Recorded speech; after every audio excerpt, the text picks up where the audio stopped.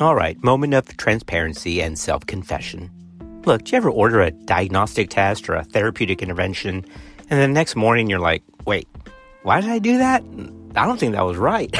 And the truth is, I think we all do that from time to time. And if you've never done that, that's fantastic. You will. But this is why it's important to stay up to date. So in this podcast, we're going to cover the next most current list of SMFM don'ts. In other words, don't do these. And remember, this list first came out back in 2014, and they've been slowly revising it and adding things back and forth throughout the years. The last major revision was in January of 2021, and now in March, as of March 10th, 2021, 5 additional don'ts were added to the list. So in this podcast, we're going to cover the SMFM most recent editions of the Don't Do These for OB Care. And this is going to be 5 of the last items put on the list again as of March 10th, 2021.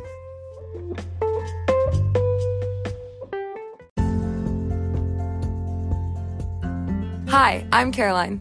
Hi, I'm Jacob. And we are pre-med students at Texas A&M University. This is Clinical Pearls.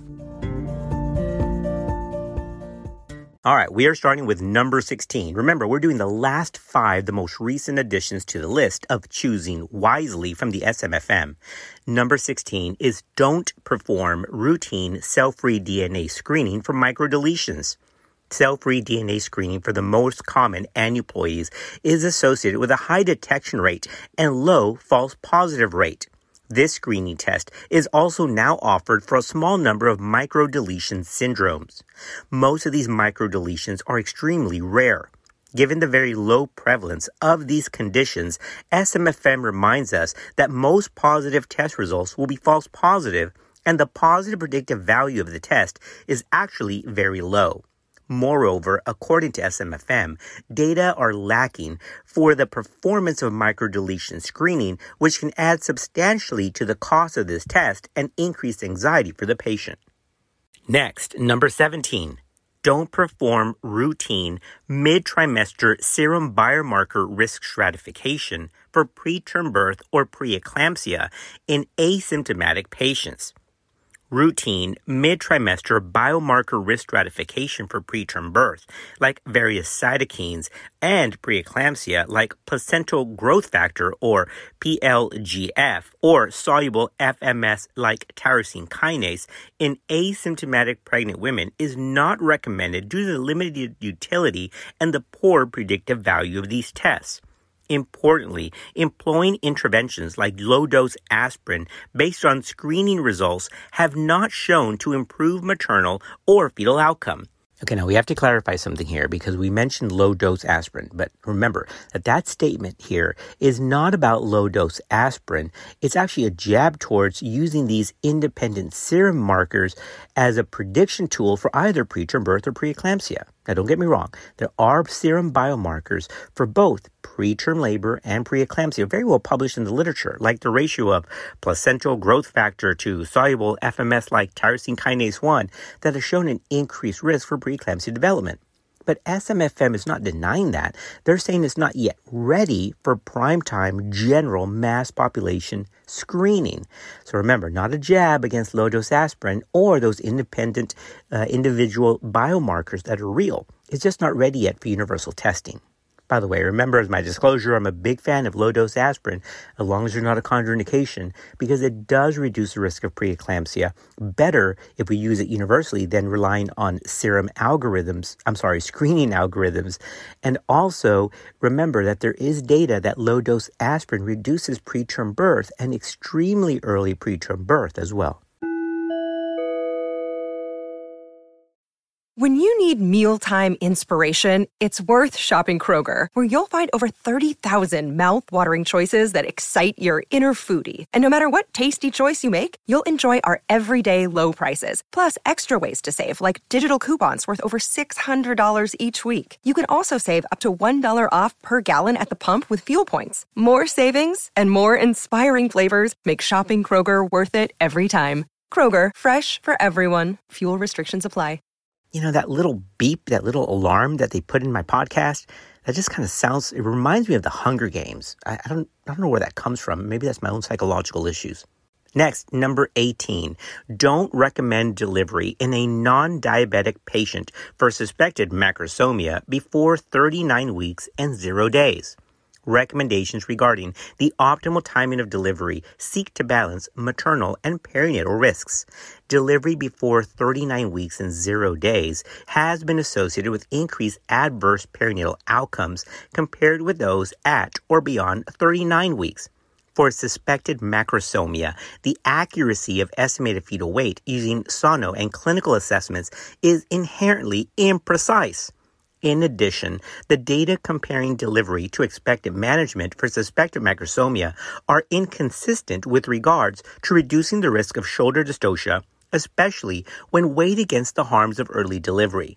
So given the imprecision in fetal weight assessments, the increase in adverse perinatal outcomes, and the limited data demonstrating benefit, delivery before 39 weeks of gestation is not recommended for suspected macrosomia in non-diabetic patients.